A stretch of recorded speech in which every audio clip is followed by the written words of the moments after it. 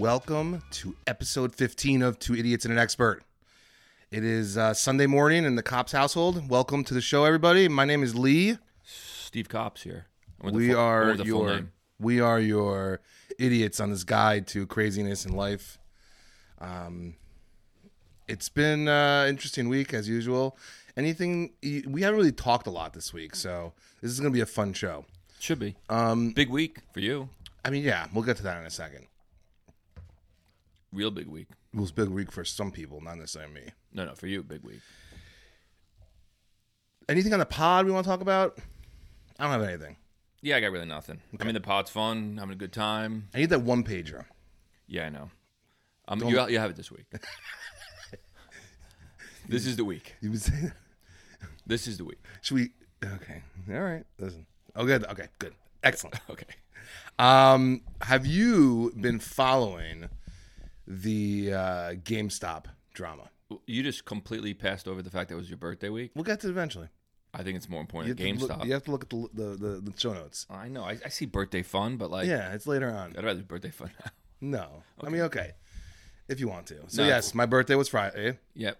Thank you very much, everybody. It's a big birthday. I'm 45 years old. It's weird to have a birthday during the pandemic. Yeah. Did you have one? You did. Over the summer.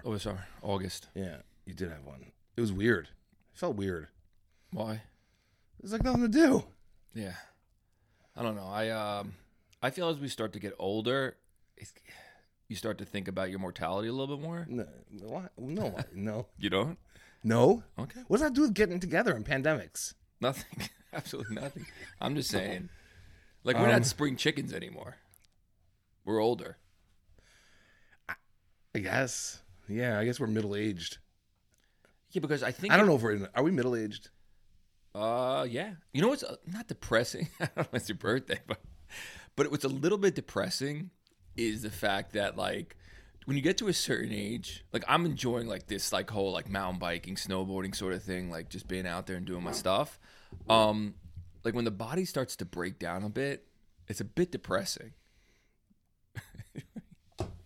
It would have made more sense to go into GameStop and kick off this episode. Yeah, can we switch?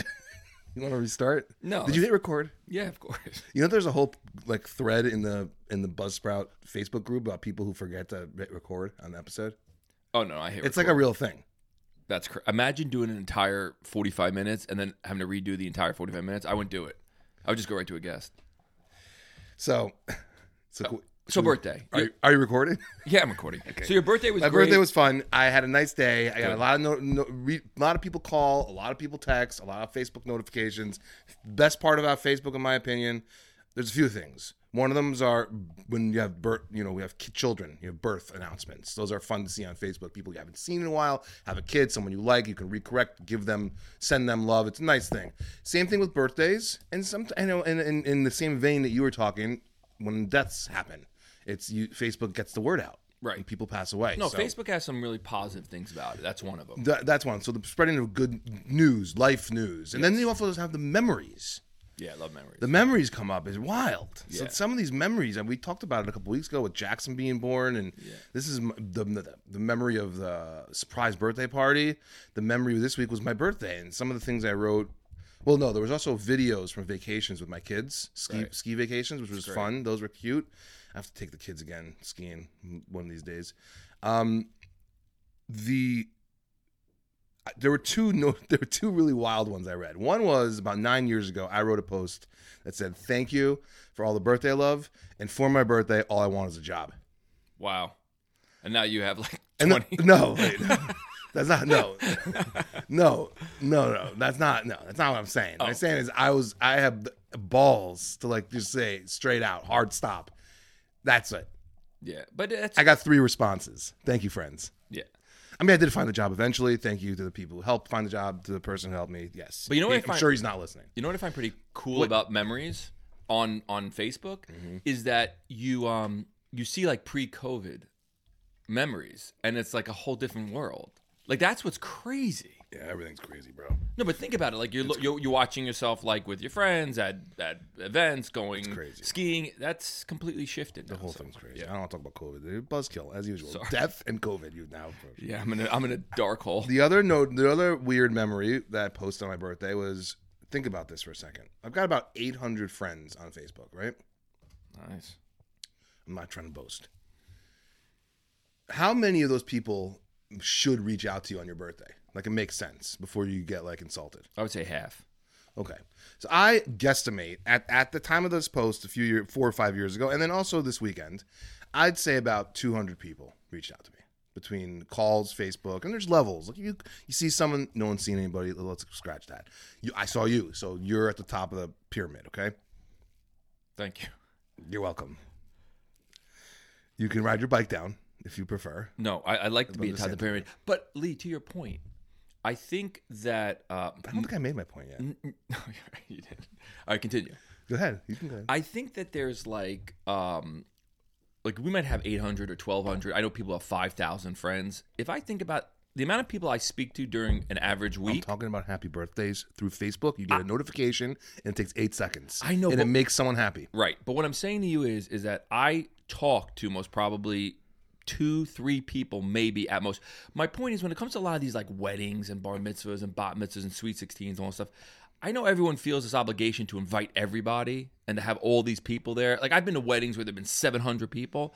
What does that have to do with Facebook notifications in my birthday? No, what it has to do with is I think that if you have really good friends, even if they're very few, that's all you really need. So, like, yes, I'm not saying I need anyone. The people who I need it from have definitely reached out. The important people. I'm not. I'm just like, where are you going with this? By the way, Gila, this is why I cut him off, because he has no idea what he's talking about, and his thought goes in meandering routes that most people aren't going to follow. Gila, I knew that he was going to bring this up, and I knew I was waiting. I was looking at my clock, and I'm like, will it happen in the first 10 minutes? Well, I won the bet. I tried to cut you off, not to cut you off, but I need to. It's not meandering. I'm trying to make a point that what you were trying to say, Lee, and I'm going to yell back first time in our pod. Go for it. What I'm going to yell back is that what you're trying to say is, let's say you have 800 friends, and only 200 said happy birthday, and it takes 8 seconds, right, to do that, right?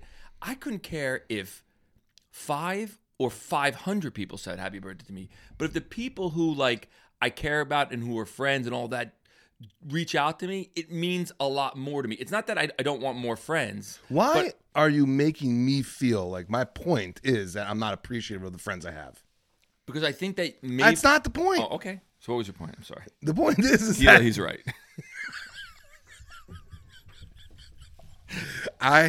The point is, I don't even know what the point was. The point is that Facebook is a low barrier of entry to make someone's day, to do a nice thing for somebody else. Oh, so it makes you feel good when someone says happy birthday to you. Or when you reach out to somebody else, it makes you feel good that you try to make them feel good. Right. So it's a two-way street. Right. So I usually, every day, try to send, even to people who I'm not really that friendly with, happy birthday, have a great day, sort of message. Because if it makes send one to me. Yes. You didn't have to. You already talked to me. No, but I did. No, but you're a little bit different. But to most people, I said, now again, it's not to say that I don't like having friends, and I'm not going down that road. I'm just saying. I'm trying to take this down a whole different road. And the road I'm trying to say is that don't worry about quantity, worry about quality. Yes, Sensei. No, because there are people out there, it's all about quantity. My quality is extremely high. I feel loved by you, by the people in my family, by my friends. That's it. That's my point. By people who mean things to me, I feel loved.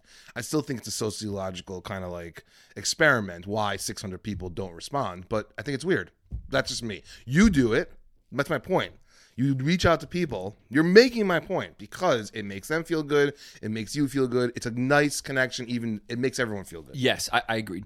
Especially during the pandemic. Yes, doing something simple like that is an easy thing to do. Mm-hmm. However, I don't think about it more than I do it. Meaning, I don't think if someone doesn't say happy birthday to me, all of a sudden, like I feel bad. The specifics of people I don't care about. It's the group.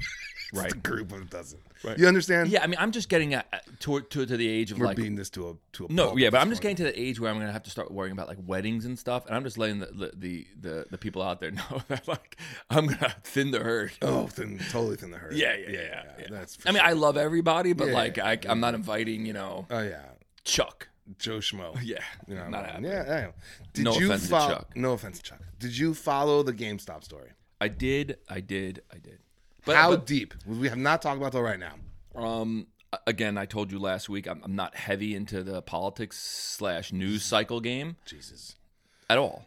Like, but I did get into because everything's about. Do you? I mean, let's start from the beginning. Do you know what a short squeeze is? I do know what a short squeeze is. I learned more about a short squeeze from listening to other people talk about short squeezes and then reading up on it. Okay, so you got a good knowledge at this point of how this all happened and the story. Did you read about the guy named Roaring Kitty who pushed this from the beginning? I did.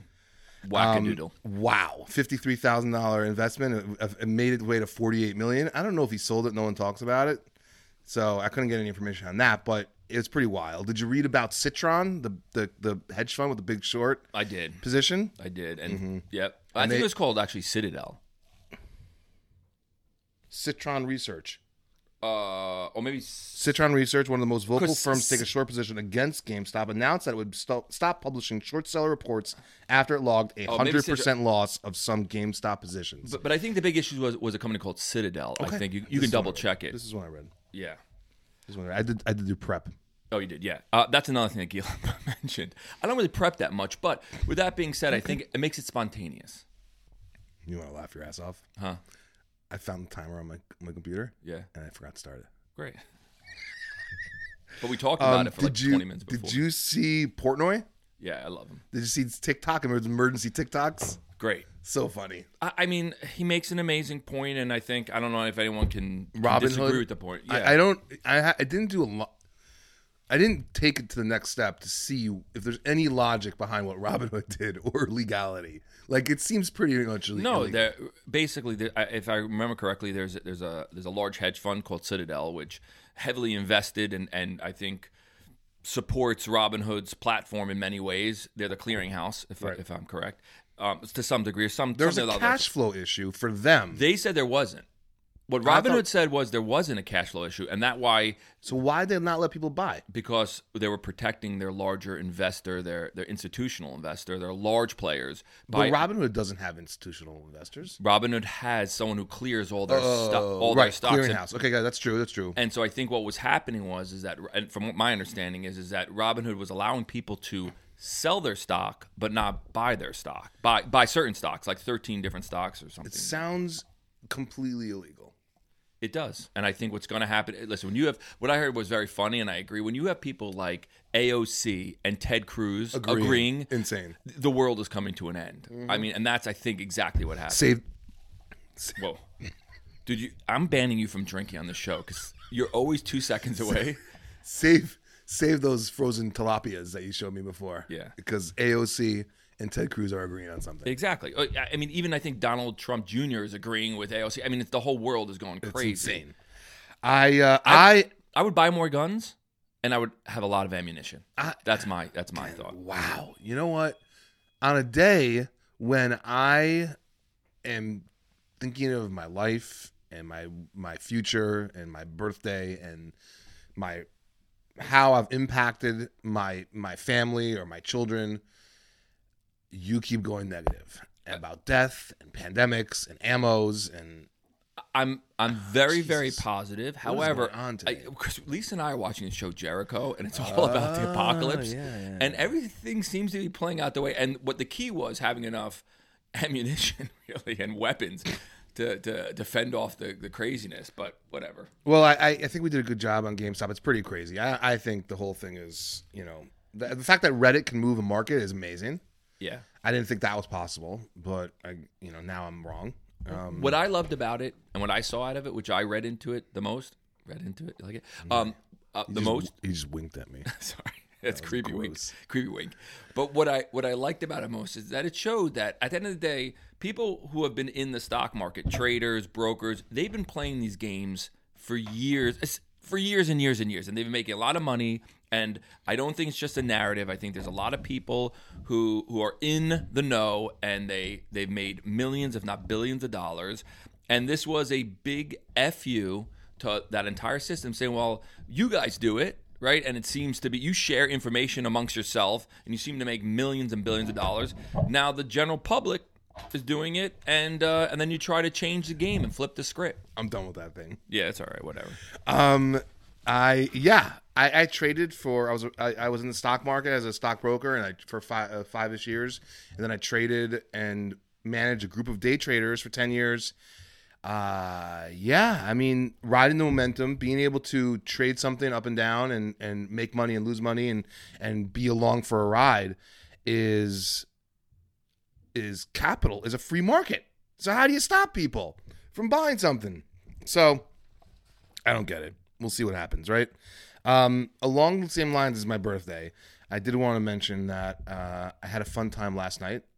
My cousin Adam from the Adam Ezra group, he's a singer-songwriter he's been doing live Facebook shows on live nightly on Facebook for an hour. And last night was 324. It's amazing. He does it every night. Yeah, it's been fun. So last night I sat on my couch and I watched live music and I enjoyed it. And had a beverage and bounced my head a little bit. No, it's pretty impressive that he gets that many people on every night. It's about 250 a night. That's impressive. Yeah, that are on. It's and everyone was really nice. It was fun. He did request night last night, so we heard some old school songs. That was fun. And then I went to a friend John Shira's backyard ice hockey rink. Oh, how was that? It was fun.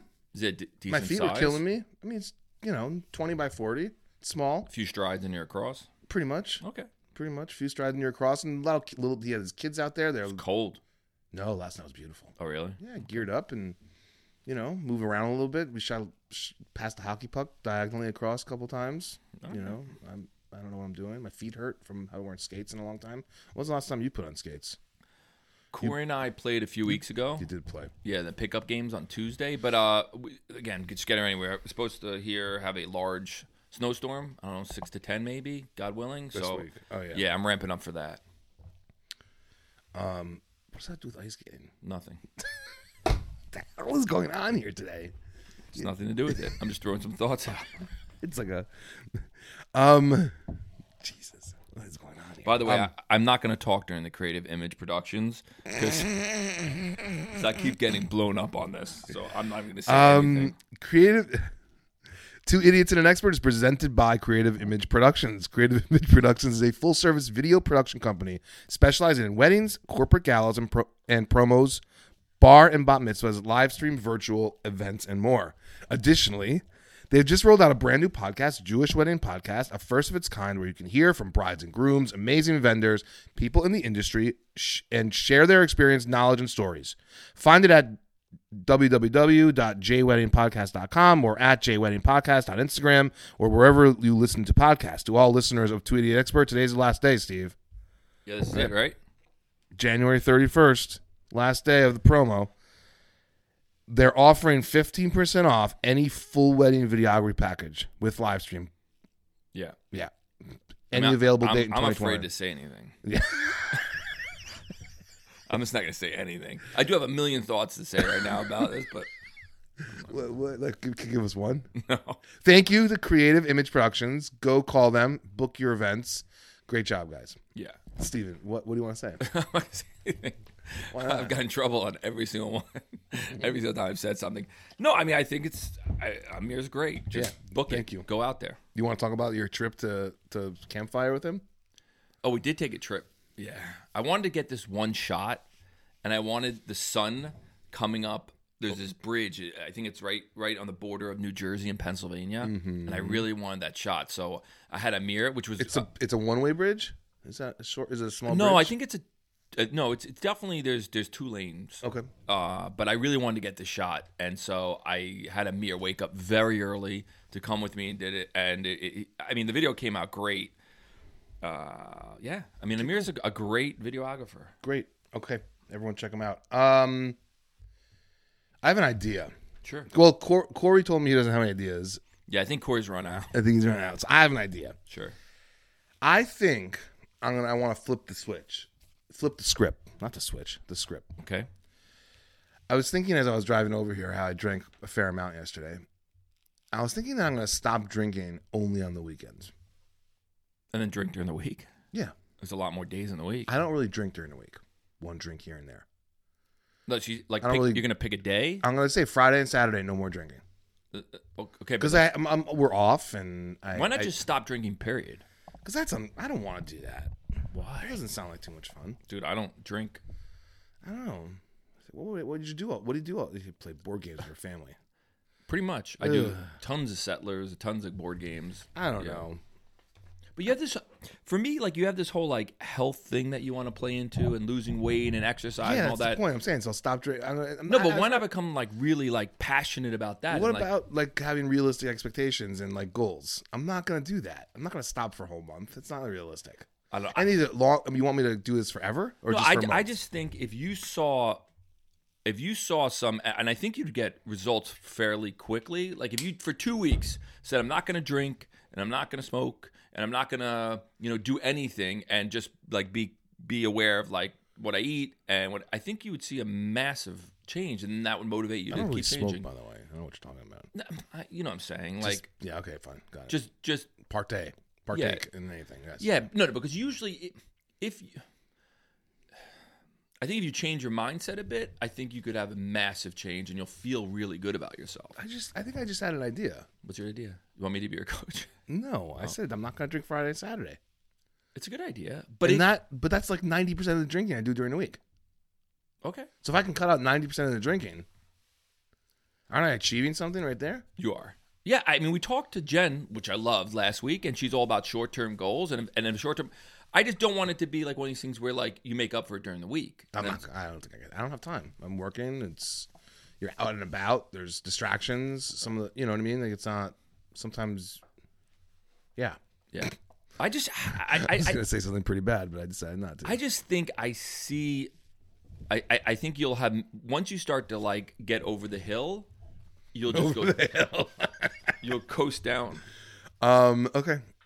Do you this week's expert people? Yeah. Episode 15 of Two Idiots and an Expert is this week's expert is Spencer Lott. He's a puppeteer. His wife works with my sister, so she put us in touch with him.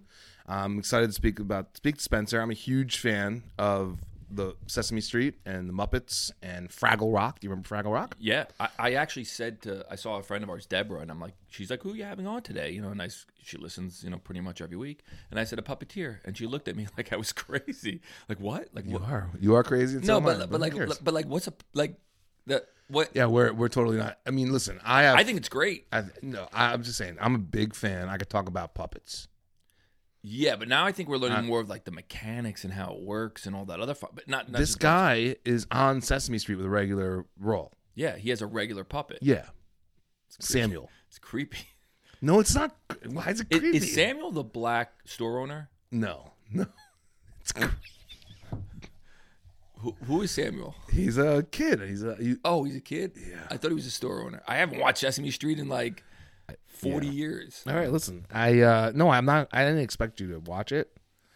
Okay. Yeah. I listen. I'm excited to talk to Spencer. He's done movies. He's done plays. He's done directing and acting. He's an expert in puppeteering. He's a professional puppeteer. You know what I find strange about puppeteers or that whole thing? First of all, ventriloquists freak me out. He's not a ventriloquist. I know he's not. Okay. But that freaks me out. Yeah. I remember when I was a kid, the movie Poltergeist, right? And like the doll in the corner. So the whole puppet dolls, all that stuff is a little bit spooky. But I think ever since green screens and the technology's got, I kind of feel like puppeteers and puppets have somewhat been phased out of movies. They're not as. Yeah, I don't know if they're. You're looking at me like I'm crazy. You are crazy. But you don't agree? Like I remember seeing a lot of movies where they had lots of puppets. Like there's horror puppets and like Chucky. I think that's still around. Is it called CGI? CGI, yeah. Yeah, I just think a lot of it switched to that. Computer graphics and something like that. Like for example, if you watch Guardians of the Galaxy, right? Those aren't puppets. Those are CGI sort of. Groot and The Rocket? raccoon, Rocket, yeah. I think they're CGI, yeah. Yeah, so to me, I think a lot of that industry I know, but puppets are still, like, the Muppets, they're still around. They still do movies, and they're still... listen, you want to ask him? I'm going to ask him, because... He's at the... Listen, he won an Emmy. He's part... he was on... Puppeteer Emmy? No, he was on a 50th anniversary special for Sesame Street, and the show won an Emmy. So he participated in that. It's pretty impressive. No, I could tell you right now, I know nothing about puppets. To Gila's point, I have zero research on puppets. I don't know anything about puppets. But what I do know is I'm fascinated by puppets. Because, yes, I grew up in the age of the Muppets, Fraggle Rock. The Muppets are available. I tried to watch them last night. It said it was available on HBO Max, but I could not find it. So that's interesting. There are no more Muppet episodes. But I wanted to go back and watch the old ones. Right. The old ones are great. They were funny. I think but a lot of those movies that had get drunk and like drink tequila and watch the Muppets. Watch the Muppets, yeah. I just think a lot of those movies that had things like that, I think, have been replaced by CGI. And that's a big question that I want to know from him. That's my idiot part of. Yeah, listen, we're going to talk to Spencer. I'm excited. Anything else you want to cover this week? No, I think we really covered a lot. You did really good on the whole GameStop thing. Better than I expected. I thought I would have to explain to you a short squeeze. No, I actually... Good for you. Listen, I'm not saying that I've completely removed myself from the world. I just thought this was one of those stories where you were like, Did you buy a couple hundred shares? No. And like you're holding out on me? Is that why you've been not taking my calls this week? No, I didn't get... Are you worth millions of dollars now? No. I did play the lottery in hopes that I was going to win. It was like $1 billion. I know. Did you win? I did. No, I wish I did. Yeah. All right. Coffee isn't a drink. It's a culture. It's a lifestyle. It's a ritual. Cafe Joe has built their business on coffee, respect for coffee as an experience that shapes and defines your day.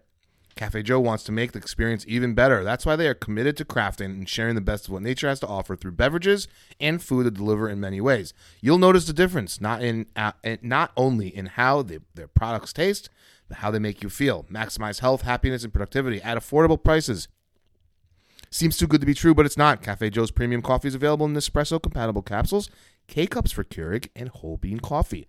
So you can enjoy Israel's most popular coffee in your own home. They even have coffee-based spice rubs. Go to cafejoe.com. It's special for listeners of Two Idiots. Use promo code 2idiots20. That's the number 2, idiots number 20 for 20% off your full order. Right. So this ad I can talk about because I actually did order nice. Cafe Joe. Cool. And their coffee is tremendous. You bought K-Cups? K-Cups. Cool. Yeah, really, really good stuff. Awesome. We're a big coffee drinking family. We love coffee. Mm-hmm. And I would definitely support this ad. Not the last. Just joking. Just joking. Support both of our advertisers. Oh my god. Yo, that was a complete joke. All right. All right. Well, we're gonna go talk to Spencer and be back soon. All right. And we're back. Thank you to our listeners. Welcome to episode 15 of Two Idiots and an Expert. We're here with Spencer Lott, a puppeteer, professional puppeteer. I'm going to read his bio. Spencer's built puppets. Puppets are going to sound. The muffler Guard, yeah. broke. Muffler. It's not a muffler. I think it's called a muffler. Your pop screen. Pop screen. Thank you. Thank you. Spencer's a professiontional already. Pop screen broke like a minute ago. I think a so muffler's I'm going to say car. a lot of P's today and puppets. I'm going to refer to it as a muffler from here on out. I love that. Yeah. I thought I saw it called no. I called it earlier muffler. You laughed, and now you actually used the term. So okay, let me just read this. Spencer has built puppets with the Puppet Kitchen, Ashlon Walsh Studios, the Rick Lion Puppets, Brooklyn Puppet Conspiracy for a wide variety of theater, TV, and film and animation projects. In addition to his role as Samuel on Sesame Street, his puppetry credits include A Beautiful Day in the Neighborhood, America's Got Talent, Good Morning America, The Relationship on Hulu, Scarecrow, Night Train and Wyatt Cenac, the Macy's Day, Thanksgiving Day Parade, and Muppets and more. Lotta was the first recipient of the Jim Henson Foundation Puppetry Residence at the O'Neill Theater Center with collaborator Liz Hara. He is a resident artist at Here Arts, developing 9,000 paper balloons, a new puppetry work with visual artist Maiko Kikuchi. He is the associate artistic director of Trusty Sidekick Theater Company There here it in New York is. City. Yeah. Welcome, Spencer. Thank you very much, gentlemen. It's a pleasure to be here. Nice to meet you. Thank you for doing this. Yeah. Did you listen to any of our past episodes? I have listened to some of you. I did. Okay. I did my homework. Yeah. Good. Perfect. Great. Which one, if I can ask? I love it, Steve. That's funny. Can you tell me at minute 23 what I said? That was so good. I listened to the most recent one that you dropped was like health and wellness expert. Yes. And then I listened to a few of your early, like your first couple podcasts that you put up. Who was the expert? I can't recall it in the moment, but as you were figuring it out, so I've got a little early and a little more recent. So I've got a wide swath. Yeah, we're still figuring this game out. I mean, we figured out the sound a little bit. Our sound was a disaster before. We used to record with like it was rough. Remember those, like when you were a kid, the little cups with the string attached to it? Yes. That's pretty much what we did way back in the day. All right, cool. So this has been great. Thanks so much for coming on, Spencer. Tell us, like we talk about being idiots about subject matter. Our expertise in puppetry is zero. I am an expert Sesame Street watcher. Excellent. I watched a lot as a kid. I was a big Muppets fan as a kid. Yes. As an adult. So I'm I don't know anything about behind the scenes stuff. It's like that one picture on your website. I'm like, oh, they're that close together underneath. That's insane. So I want to hear about that. So just tell us, tell us about your background, where you grew up. First of all, are you doing well? Where do you live? You live in New York City, right? Yeah. We've been in the city. I mean, this past year we've been all over the place, but have been based out of Brooklyn for the last 8 years. Okay, but you guys are doing well. You're staying sane. That's my We're safe. We're healthy. Good. We're evaluating priorities and making big changes and doing everything everything that everyone else is doing right now. But we're safe. We're safe and healthy, which is great. Good. So tell us, like, where'd you grow up? Tell us about your your early life. Tell us your background. Lay it out there.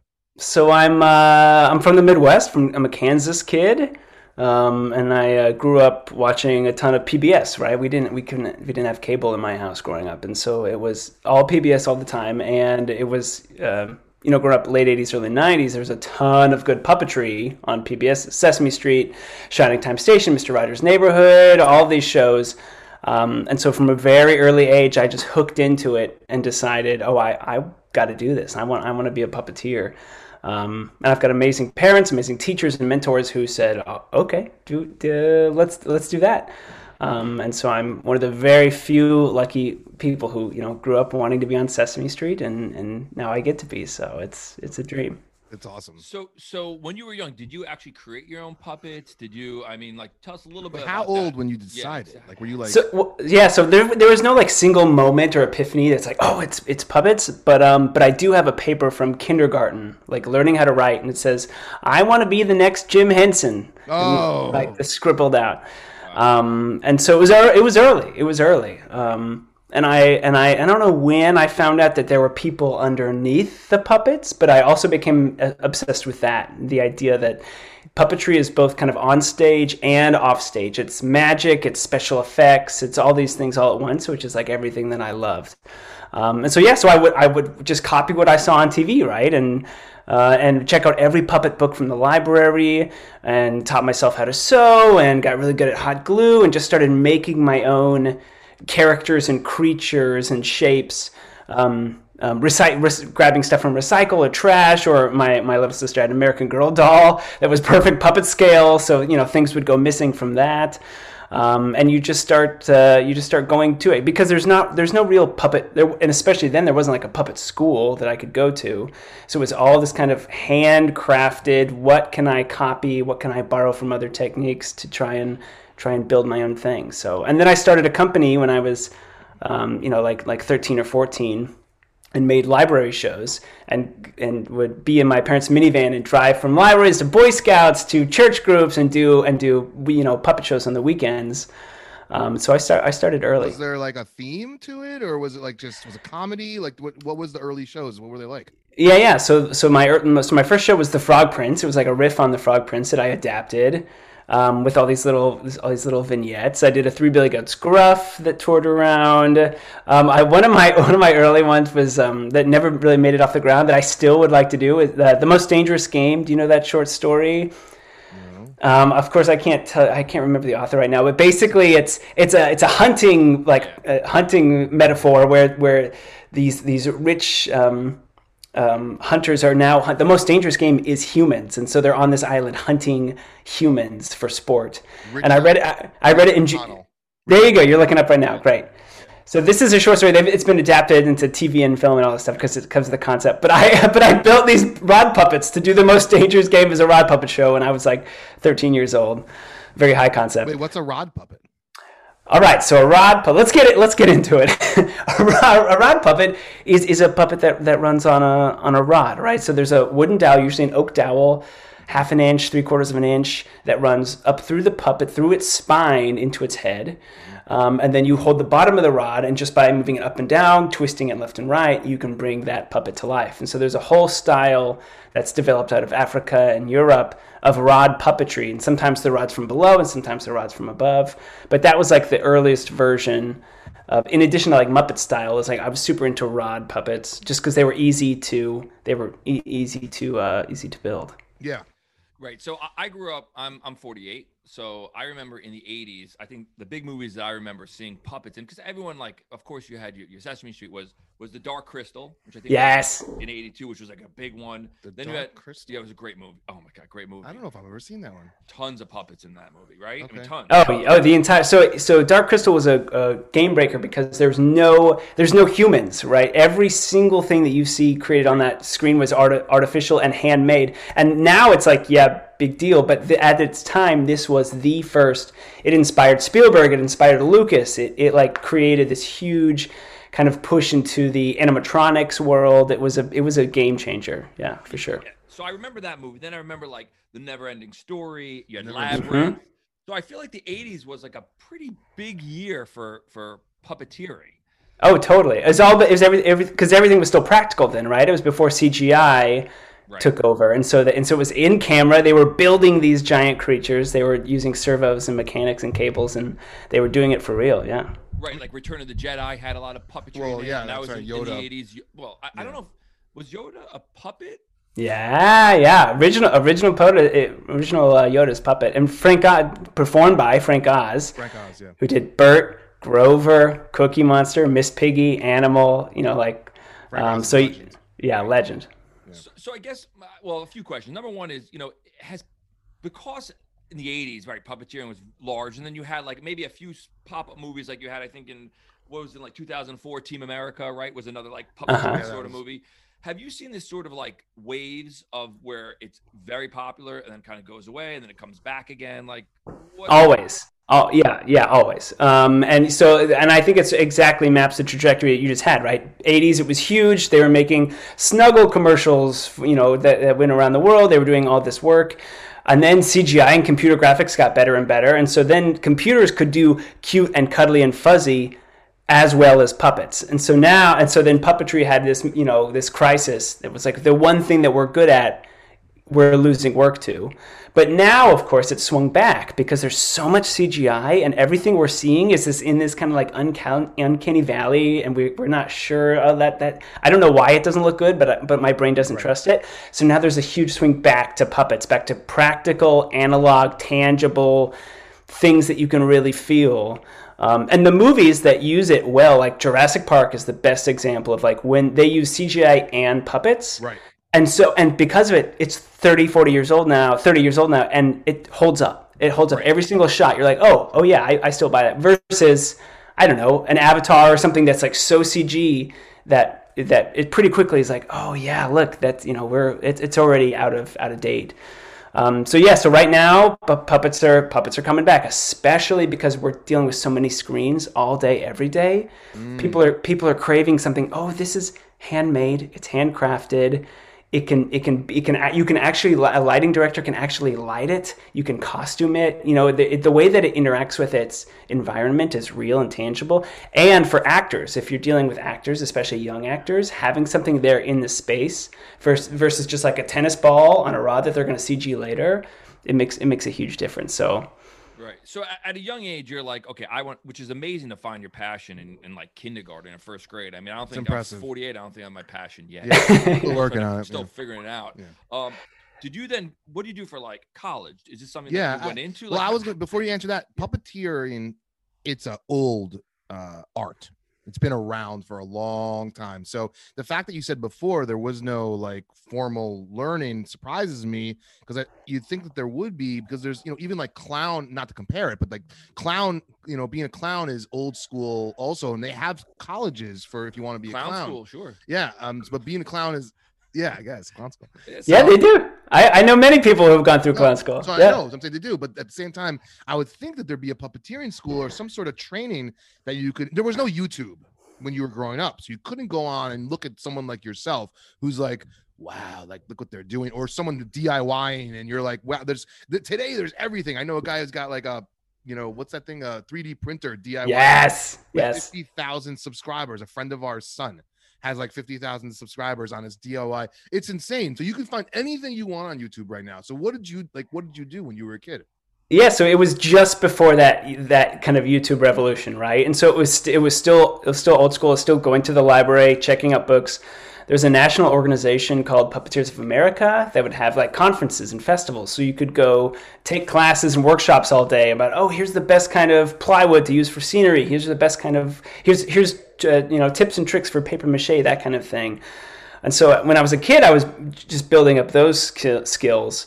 And then got into high school, and I was still into it. And then there are a few university programs. University of Connecticut has an incredible pedigreed puppetry degree. You can get all the way up to your doctors in puppetry. Sarah Lawrence College has an impressive puppetry program. I think Evergreen out on the West Coast, you could build your own major. You know, there's like a few kind of like stars that have those. But coming up, it was very much kind of self-taught, looking for mentors and looking for other examples. So, yeah. So in college, did you get a degree in puppetry, or did you go a whole different trajectory? So I actually got into University of Connecticut was my dream school, and I got in, and they only accept like 2 or 3 kids every year, and it's a very small puppet program. And I got in, but I couldn't afford it. It was out-of-state tuition coming from Kansas. And to my parents' credit, my mom was working at the University of Kansas in Lawrence, and so she had an employee discount. And then I was really good in school, and I had some scholarship money and stuff. And so my parents looked at it and they go, you know, Spencer, if you want to go to school in state here at Kansas, we can pay for that. So if you want to go to school in state, then during the summer you won't have to work, you won't have to pay off school, and you can do any puppet professional development that you want. Right. You can go to any conference, you can go to any workshop. We can afford to send you anywhere because we're going to save so much money. Or you can go to UConn, which is your dream, and you can do it. But then, you know, every summer you're going to have to come hustle. We're going to have to make up this gap to pay for it. And so I asked around, and by that point I'd already had a lot of contacts in the puppet world because it's so small. You know, even compared to clowning or mime, like I don't know how many mimes you know, but there are fewer puppeteers than there are mimes, right? So it's like a super niche market. I wonder if a mime would be a good guest. Yeah, we're trying to get a mime on the show. I'm gonna look into that. There's nothing better than a mime on a podcast. You got to do it. You got to do it. It's going to be your longest episode, highest rated. You're going to love it. As long as the mime is in a car teaching someone to drive. Having multiple children. That's the winning formula. So you went to Kansas. So I went to Kansas. Yeah, so I went to Kansas and studied theater and film, and I got a general, you know, undergraduate education. I went to basketball games, I went to football games, I went to parties. Like I kind of had this well-rounded liberal arts education, which I'm super, super grateful for now. I studied Greek and Roman classics. I got to study all these things that then, of course, as an artist, you know, fill your toolbox and fuel the work that I have made for the last decade. So I just got an undergrad theater and film degree. I got to direct, I got to design costumes, I got to learn a little bit about the industry. And then by that point I kind of already had my foot in the door, so I could head to New York and make a jump at it.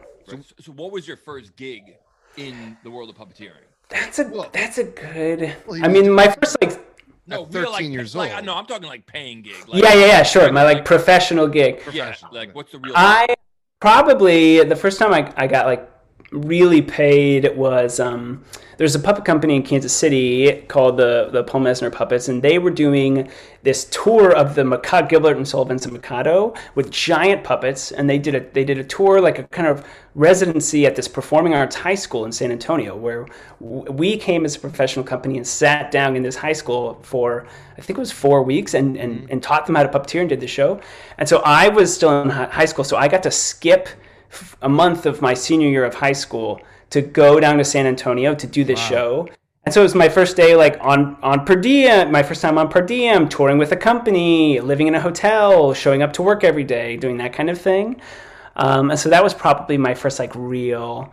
But then even doing library shows, you know, my buddies worked at golf courses and stuff in various like high school jobs. But I made way more money doing one library show on a Saturday morning than they would make, you know, working for a golf course at a week. And that was the first time I was like, oh, this is a thing. Like I have this specialty skill, and I'm getting offers and paid to do it. I don't have to get a quote unquote regular job. And then it just spiraled. It's like the perfect, you know, perfect combination of luck and naivete and just being in the right place, and then it's addicting, right? Once you get paid to do something you love, there's no going back. I mean, you were also obviously very good at it. Like, you were a kid, but you were very good at it. So you were getting recognized with adults in the same field, which is, it fuels it and takes you to that next level. I got just enough positive feedback, right? just enough to be like, oh, I think I can do this. Yeah. So I want to know, just from an actual technical standpoint, how does it work? Like, are you talking, controlling the puppet? Like, how does this whole thing play out? Are there multiple people underneath that? Like, I don't know the first thing about puppetry, as I would say 99.9% of our listeners. Maybe Lee does.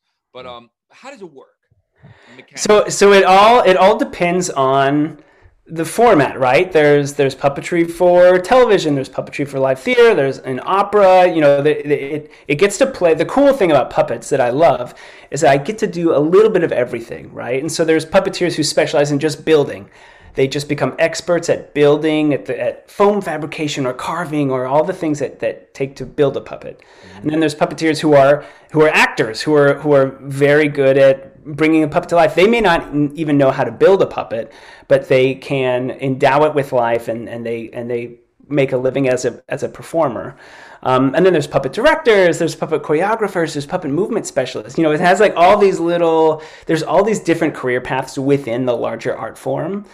But then traditionally, it's like you're acting and you're using the puppet as a tool. It might be on your hand like Muppet style. It might be on a rod. It might be hanging from strings like a marionette. Maybe shadow puppets. But you're just telling a story with that object. So sometimes you're doing the voice live. Sometimes it's pre-recorded. Sometimes you're singing, comedy, drama.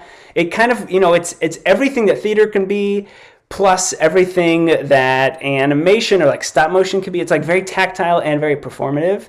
And so wherever you want to fit into that world, and as an artist, as a professional, it really keeps me engaged, because I get to do a little. On one gig, I'm acting, and then I only have to worry about acting. The next gig, I'm building. I only have to worry about building, and I get to really like diversify my income stream, which is huge.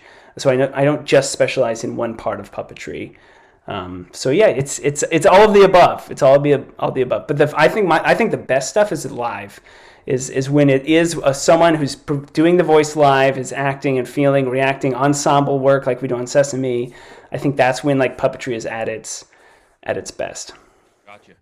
Do you and like ventriloquists go at it? Like who's more like? Is there like a beef? Yeah, have you heard? You should go on Twitter right now. It's nasty. I think it's a subreddit. It's a subreddit. That's right. Look out, Wall Street. So you know, it's like that's like another niche within puppetry, right? Like that's a common question. It's like, oh, do you do ventriloquism? Like, no, I don't do ventriloquism. But I know ventriloquists, and that's like, and ventriloquism like even crosses off over into like the comedy performance world. So Right. Totally. yeah, there's all these like little specialties within the form. So there's no like hierarchy. It's not like the ventriloquists are like, oh, we're the real deal because we're actually no like. Oh sure, there's a hierarchy. Oh yeah, absolutely. But I won't hold it against the ventriloquist. Got it. Shots fired. Look out, subreddit. Who are your not mentors, but who are your idols? I think it's a better word than idol. Mentors, I'm sure you had a ton of, and people that guided you from a young age. But who'd you look up to, like your idols? I mean, obviously, like I was a huge Jim Henson fan, right? Like his work as an experimental filmmaker, in addition to all of the commercial work he did, has not only created so many careers, but has inspired millions of people to become artists or to make their own stories. So Jim Henson was huge. There's some I like the work of kind of experimental theater artists like Robert Lepage, who does a lot of like big scale kind of theatrical work with puppetry.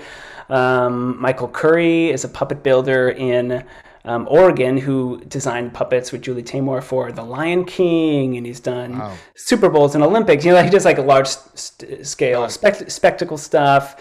Let's see, I'm trying to think of what other idol. I mean, I have a ton in every different form of genre. I mean, I'm super lucky to be at Sesame Street because I get to work with my idols. I'm working with people who are hired by Jim Henson, trained with him, worked How with. How long have you been on Sesame Street?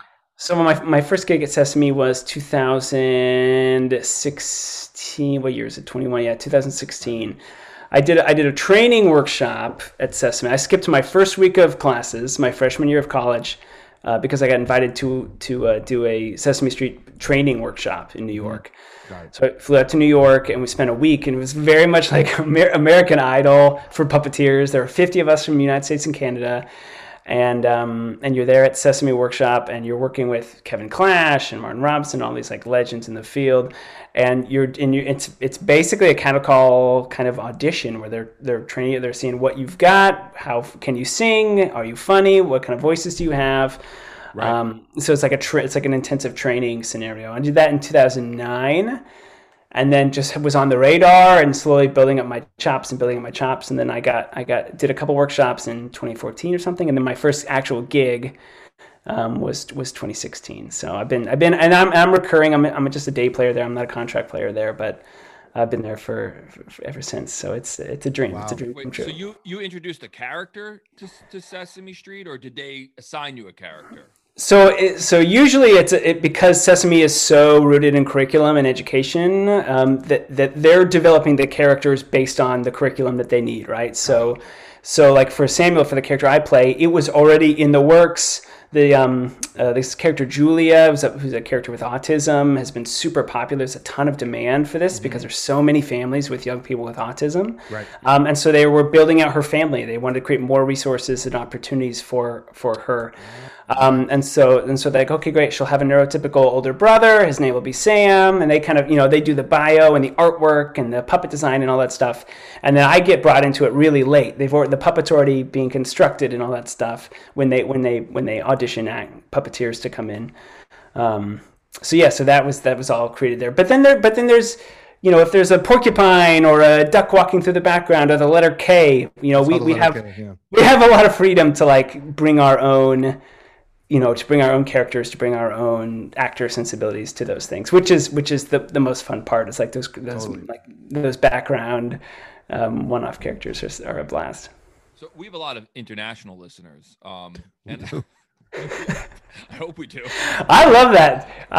That's great. Just name it. That's perfect. I mean, all over the world. So I'm wondering, is puppeteering very popular outside the United States, or is this like limited to the U.S.? Or is there Yeah, so like many cultures have their own puppetry, right? In the United States, puppetry has become very much identified with young people and television. But if you go to the Czech Republic, they have a long tradition of puppetry for adults. Indonesia, Bali, they have incredible puppet puppet rich tradition. Almost every culture, society has, and it's born out of early storytelling, often intertwined with like religious ceremonies, and it's evolved from there. So it's all different styles, all different techniques. Steve, have you ever heard of Pinocchio? That took you really struggled. I messed it up with puppet. Do you want me to edit that? No. Have you ever heard of Pinocchio? I have, yes. The boy who wanted to, the puppet who wanted to become a boy. And Geppetto was Correct. his dad. Yes. He was a puppeteer. But where is that? But that's Italy? I think it was Italian, right? Yeah, I feel like I have a vague sense that that's an Italian story, right? Carlo Gozzi, who wrote Pinocchio. But I mean, Disney made it happen. I mean, no, Disney's... but I forget the whole. I'm saying, but there was puppets. The story was Italian, and it's from not the U.S. No, I get it. I don't know where it came from. When it comes to Disney, is Disney? I would assume is a large player in this world, right? Or not necessarily. They're more in animation. Well, yeah, but then also it's what's interesting is Disney, of course, bought the Muppets, right? Like the classic Muppets, so Kermit, Fozzie, Piggy. Disney owns all that like set of characters, right? And so they are a player, right? So they are they develop it just like any other, like a Marvel universe or a Star Wars universe or something.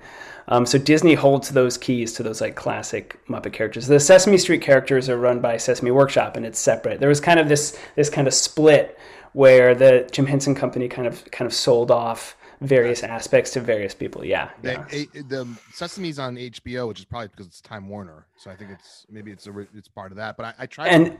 And Sesame's deal, right, is that it premieres on HBO, but then after a year it goes to PBS. Right. So they've got a kind of a different deal. I was trying to find the old Muppet Show, and I heard that it was Disney, and I went on last night because I was going to watch some of the old stuff, and it wasn't on Disney Plus. I couldn't figure out why. But Lee, you've heard the news, right?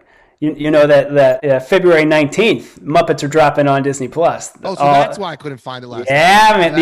The original has never been up for streaming. Never. They only made DVDs of like the first 3 seasons, I think, and the rest of us are just like so angry about it. And now for the first time, Disney Plus is dropping all 5 seasons. I couldn't find it last night because of that. Yeah, I know. It's a shame. Yeah, that's great. So that's exciting. Then there's Fraggle Rock. I remember watching Fraggle Rock as a kid. Yeah, also being rebooted as we speak in Canada. Yeah, I think it's Apple TV, right? Yep. So that I loved Fraggle Rock. But Fraggle Rock will be done as puppets or CGI sort of. Yeah, man. No, puppets. Yeah. Wow. Legit. Yeah, Fraggle it's Rock great. Was one of my favorites as a kid. What other like the voiceover work I find fascinating because like it's a little they're not. I mean, you're doing voice work with with your puppets, but is there exclusive voice work that's that you've done? Is that something that you work on and try to get opportunities in? Yeah, absolutely. I mean, so with Sesame, because Sesame has so many different projects, sometimes you'll be doing voiceover for an animated version of your character, right? So we've done PSAs and storybooks and apps and computer games and stuff like that. And then as I've been building up those chops, there's a whole different, there's a whole industry just of voiceover, commercial voiceover, animation voiceover, all those things. And luckily because of Sesame, I've got my foot in that world. Oh, so that's awesome. So that's kind of the next, take it to the next level or add to your repertoire. Exactly. And it's also, to be honest, it's remote work, right? Yeah. It's something that I can submit for, and keep active even when stuff isn't shooting. So, yeah. How I saw you were recognized, the Sesame Street 50th anniversary special won an Emmy, and you contributed to that. So great job, congratulations! Thanks very much. That was a dream. Like that was as a young puppet nerd, like growing up watching Sesame and seeing all of the characters that I recognize and all the human actors who aren't on the show anymore, but who were for decades and decades, getting to be in the same room with them, with Elvis Costello, Whoopi Goldberg. So great. It's like Perlman, all these people. It was totally surreal. It was so cool to be there for that milestone. It was amazing. Do you just more to like back to Steven's question about being technical, when you record Sesame, do you do the voiceover then, or do you dub it in later? Yeah, so it's all live. The only time it'd be pre-recorded is usually with a song. We'll pre-record those for timing and stuff, but everything else is done live. We wear our microphones on headbands or hats on our head, so that you get clean audio, because we're always, every time you see a puppet, there's a puppeteer below them, crammed into the sofa, crammed into the car, crammed in under the table, wherever it is. And so it's like physically very demanding, and you have to be super bendy. And then we're doing the voices. We're doing the voices live as much as humanly possible. You're crammed into a small area where you're shoulder to shoulder with other people. How does like the performance part of it, like how, like, do you all have to like sway to the vibe of the scene, and like how does that work? Yeah, it's a true ensemble, right? So you show up to work first date fresh. Your teeth are brushed, you got your deodorant rocking, you're ready to go, because you're going to be stuck in someone's armpit for the entire day. And you get very close with your colleagues very quickly, and you're on these little rollers, you're rolling around on, like we do on the floor in Sesame Street, or you're stuffed in, you're sewn into a couch, or whatever the thing is. You're kind of, the military analogy isn't great, but you're in the trenches with them. You're working long hours, and you're doing a lot of problem solving. Basically, every shot with puppets is a special effects shot. And so it takes time. Puppets don't do anything. They're just stupid puppets, right? So they can't hold a cup of water. They can't write their name. They can't open a doorknob. So anything that's written in the script that a puppet has to do, we have to figure out how to do it and to get it to prepped and rigged, and to it's all an illusion. So it takes a long time. But yeah. So we're crammed down in there, and there's often 2, 3, sometimes 4 puppeteers on any puppet. Depends on what's being shot, and then moving cameras are swinging by, and guest stars are walking and hitting their mark. Like, there's a lot at any given moment. There's a lot going on. Right. So and it's like Oscar the Grouch is in this garbage can. The guy's yeah. So we're in the garbage can. Yeah, man. Yeah. One person, sometimes 2. Yeah. Think about like Baby Yoda. Baby Yoda. I love. See, and that's I think you're preaching to the choir, but I think Baby Yoda is so popular because there's something, when you see it, there's something that you feel. It's like, oh, that is real. Yeah. Baby Yoda is real. That's not CG. There's something like tactile, visceral there. Baby Yoda is a beautiful puppet, and they get so much acting mileage, right, with that little green blob. It's great. Yeah, there's a great, I'm sure you've watched it on Disney. It talks about like all the Disney animation and everything, and animatronics and all. I forget the name of it. It's an amazing documentary. It's a documentary. Is it the Imagineering one? Imagineering one. Yeah. And it goes through just how the technology of what these guys were able to create and how they were able to and how they were to evolve into current. And I just found that to be, for anyone who wants to learn more about animatronics, it's an amazing episode. Yeah, I mean that is so much of the type of person that becomes a puppeteer, right? It's also a magician, it's all Imagineer, Pixar animator, it's all these like kind of variations on a theme. We're built very similarly. And then there's like the guys who do like performance art, who do like the guy who did like Smeagol from like he's famous and does the performance capture, right, where they're mapping their performance in real time. Yeah. Pretty wild. Who is that? Andy Serkis, right? Yeah, Andy Serkis, right? Yeah, good memory. Any other career highlights like that you're proud of that you want to talk about, or any funny stories? I mean, I've been super lucky. The biggest one lately that I talk a lot about is A Beautiful Day in the Neighborhood, the Tom Hanks film. Yeah. Me and a team built all the puppets. We recreated all the puppets from Mr. Rogers' Neighborhood. And then I was the puppet captain and trained Tom how to puppeteer, and then was kind of his puppeteer stand-in. So anytime you see on camera where Tom is puppeteering, that is actually him. But then usually when they cut into a close-up and you don't see him there, it's usually me. And so that was just like a dream. That was like such a lovely... It was a great set to be on. Working with Tom Hanks was a dream. The director, Mariel Heller, is brilliant. Getting to spend time in Mr. Rogers' world was like just the best. The trolley meet. I mean, come on. Oh my God! I mean, I am in X the Owl's tree. I've got X the Owl on, and they're like, "Okay, Spencer, your cue is trolley. You'll hear trolley, and that's your cue." And the little guy's got the radio control, and here comes trolley, like ding ding. And I had this moment like, oh my God, what is it? What is happening right now? You're like, I'm in an alternate reality. I'm going back in time, and I'm in Pittsburgh, and I'm on Mr. Rogers' Neighborhood. Right? And we shot it on location in the same studio they shot the show in. Oh yeah, everything about that film was done right. Like the care that they took in creating that, it was magical. It's amazing. Yeah. Amazing.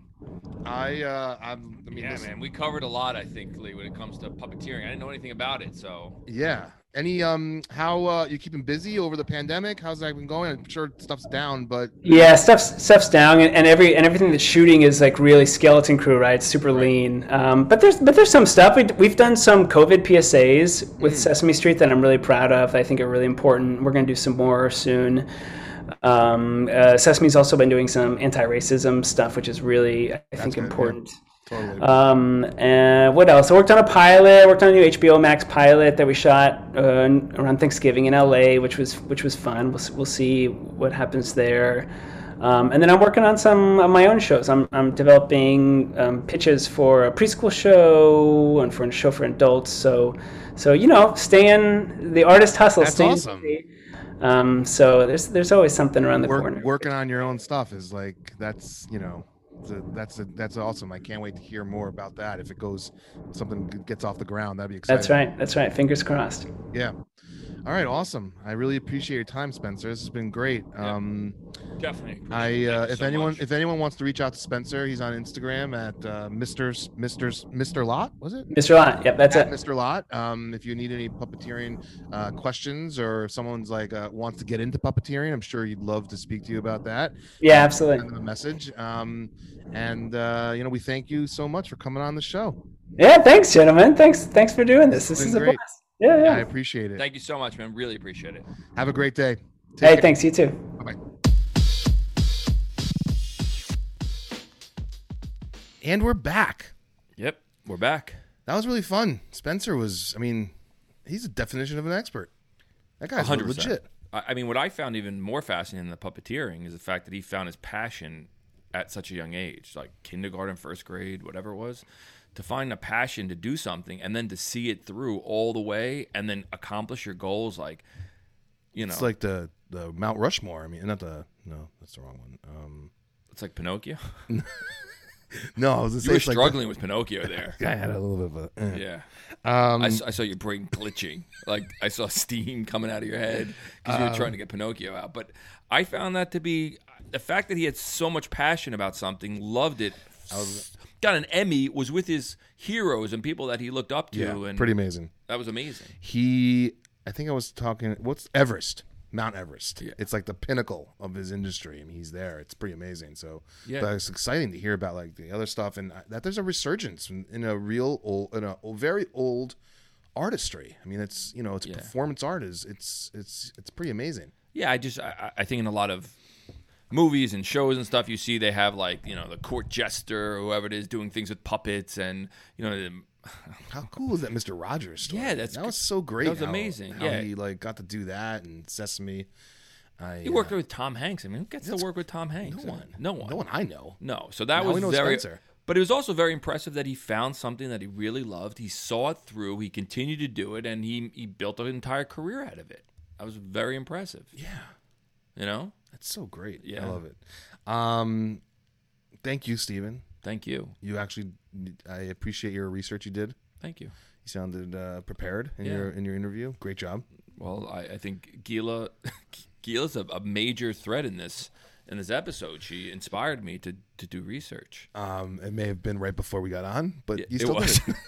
About 30 seconds before. I saw. No, but I couldn't figure out what you were doing. And then you started talking about, what was that movie called? Dark. Oh, it's a great movie. It's called The Dark Crystal. Dark Crystal. It's an amazing movie. I remember watching that movie, I don't know how many times when I was a kid. It's a little bit freaky. What should we call this episode? You usually come up with The Puppeteer? It pretty much sums it up. I know. So not wrong. Nothing wrong. I didn't want to use any of the other brands he's done business with, I don't know what he's. Welcome to the Neighborhood, the Puppeteer's Neighborhood. That doesn't work. The Puppeteer works. All right, so thanks everyone for listening. What are your plans for this week? Anything, or just gonna ride it out? I'm gonna keep doing what I'm doing, which is work and try the guitar play, bro. I know. To get to your level of expectation for my guitar play, I'm not there yet. I can't go in front of people and have like a concert, but I'm getting closer at being able to like have my own riffs and have fun with it and come up with a rhythm, like background noise.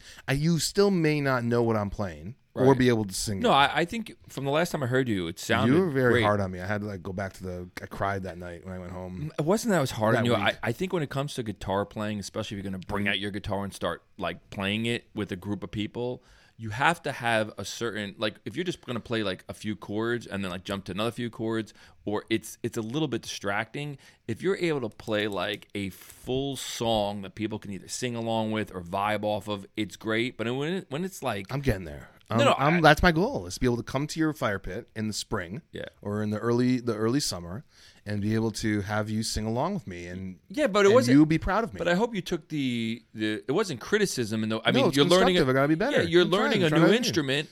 But I think when you whip out that guitar, when someone brings out a guitar or brings out a harmonica or drums, if you're gonna do something like Depends that, on what kind of space you're in, with friends that people who love you. I mean, who are gonna like encourage you, yes and no, who are not you apparently. no, not because I think it's just You're one not of these gonna things- you're not gonna sit there and like be like No, because like enjoy it's like, enjoy the vibe. It's like imagine like someone playing, I don't know, like 4 or 5 or 6 chords of a song, and you can't even really like you're gonna sing the first 5 seconds of it, and they're like, that's all I know. I don't know. Last night after the ice skating, I sat on the couch for like 15 minutes and just messed around with different rhythms and different chords and different octaves because I moved the capo around, and I was like, I got a nice vibe going. No, It was very enjoyable listen, for 15 minutes. Lee, put it this way.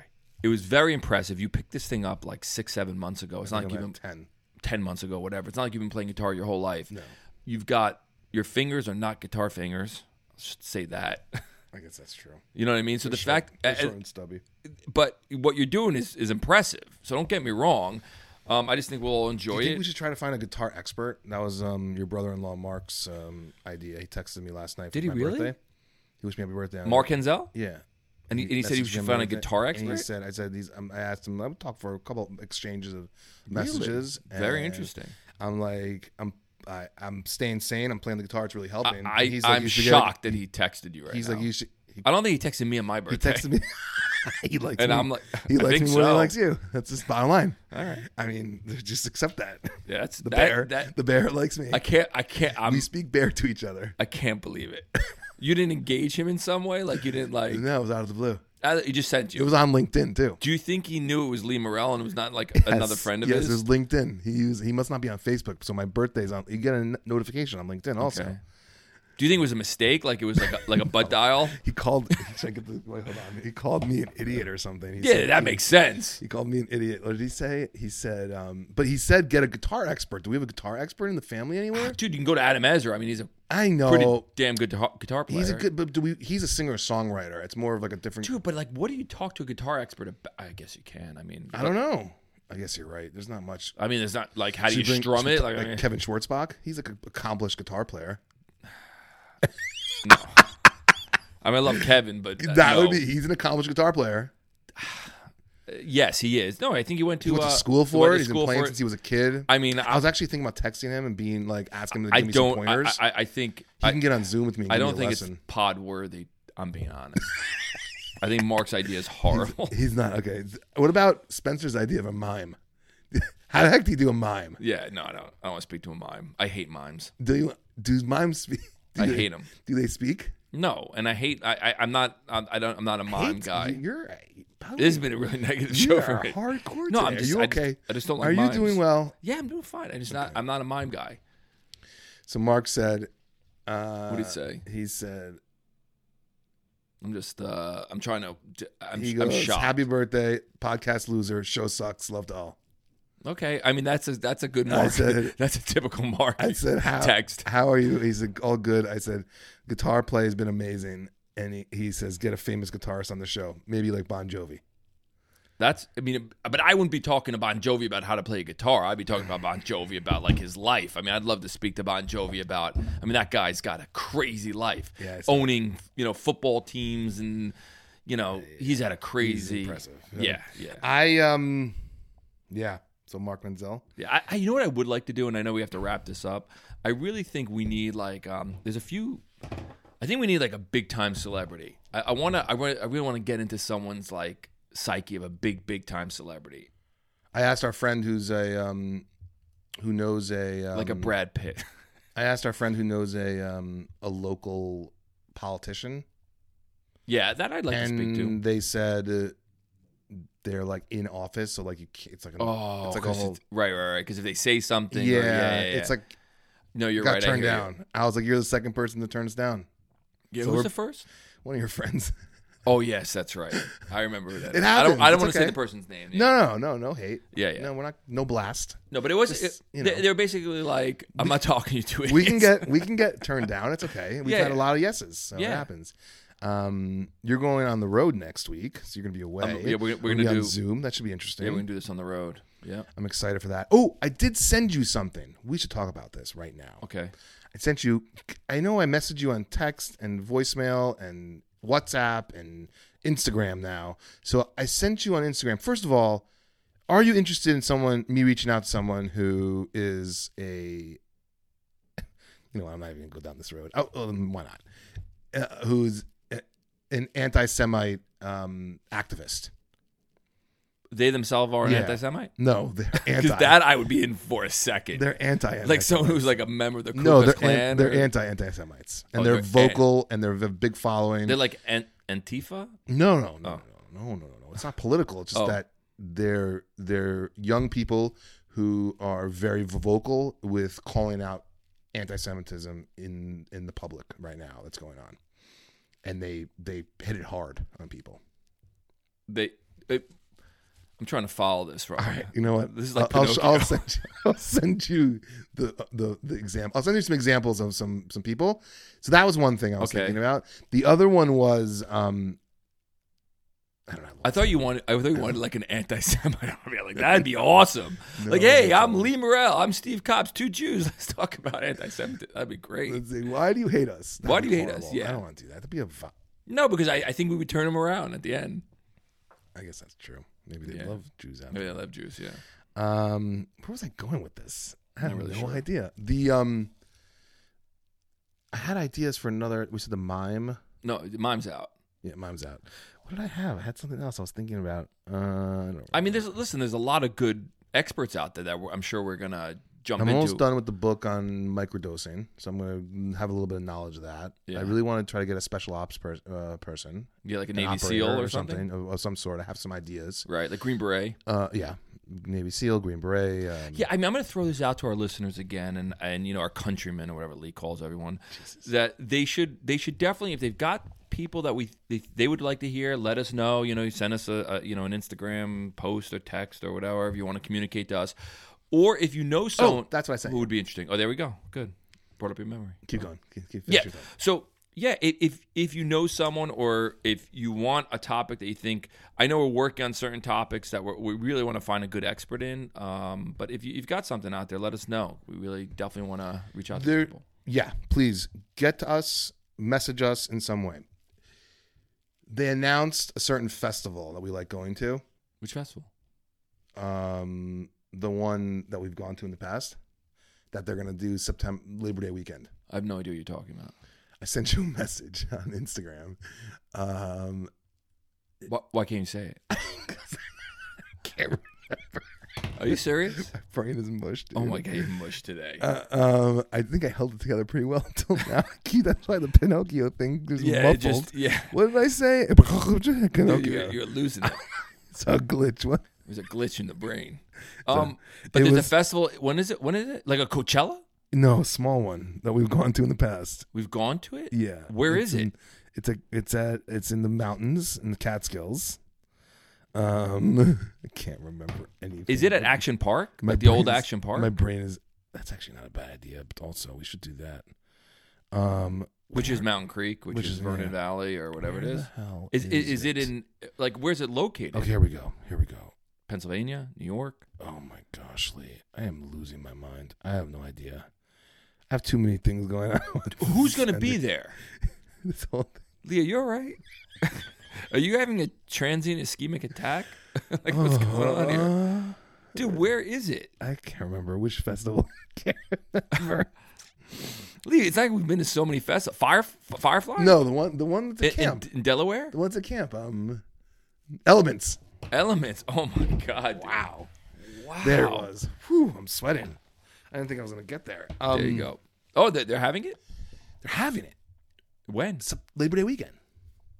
Are you sure about that? Let's go and bring the pod. That's no question. And we'll do it from there. Yeah, done. Find a couple experts up there. We can do 2 or 3. Yeah, we must. How much fun would that be? We could speak to I can. I know. I can set up the festival guys who run it. I know. Let's speak to a guy named Brett. And ask them how to. Did you just see a ghost? No, dude, you're okay. We should. You end looked over my shoulder. There's no one there. We should end this pod. Wait a second. Right now. Wait, hold on. What did you see over my shoulder? Nothing. Your eyes darted to your right. Maybe it was just like a twitch. All right. All right. Elements. Yes. I think I said I brought it up to my girlfriend last night. Okay. And my wife. Esty.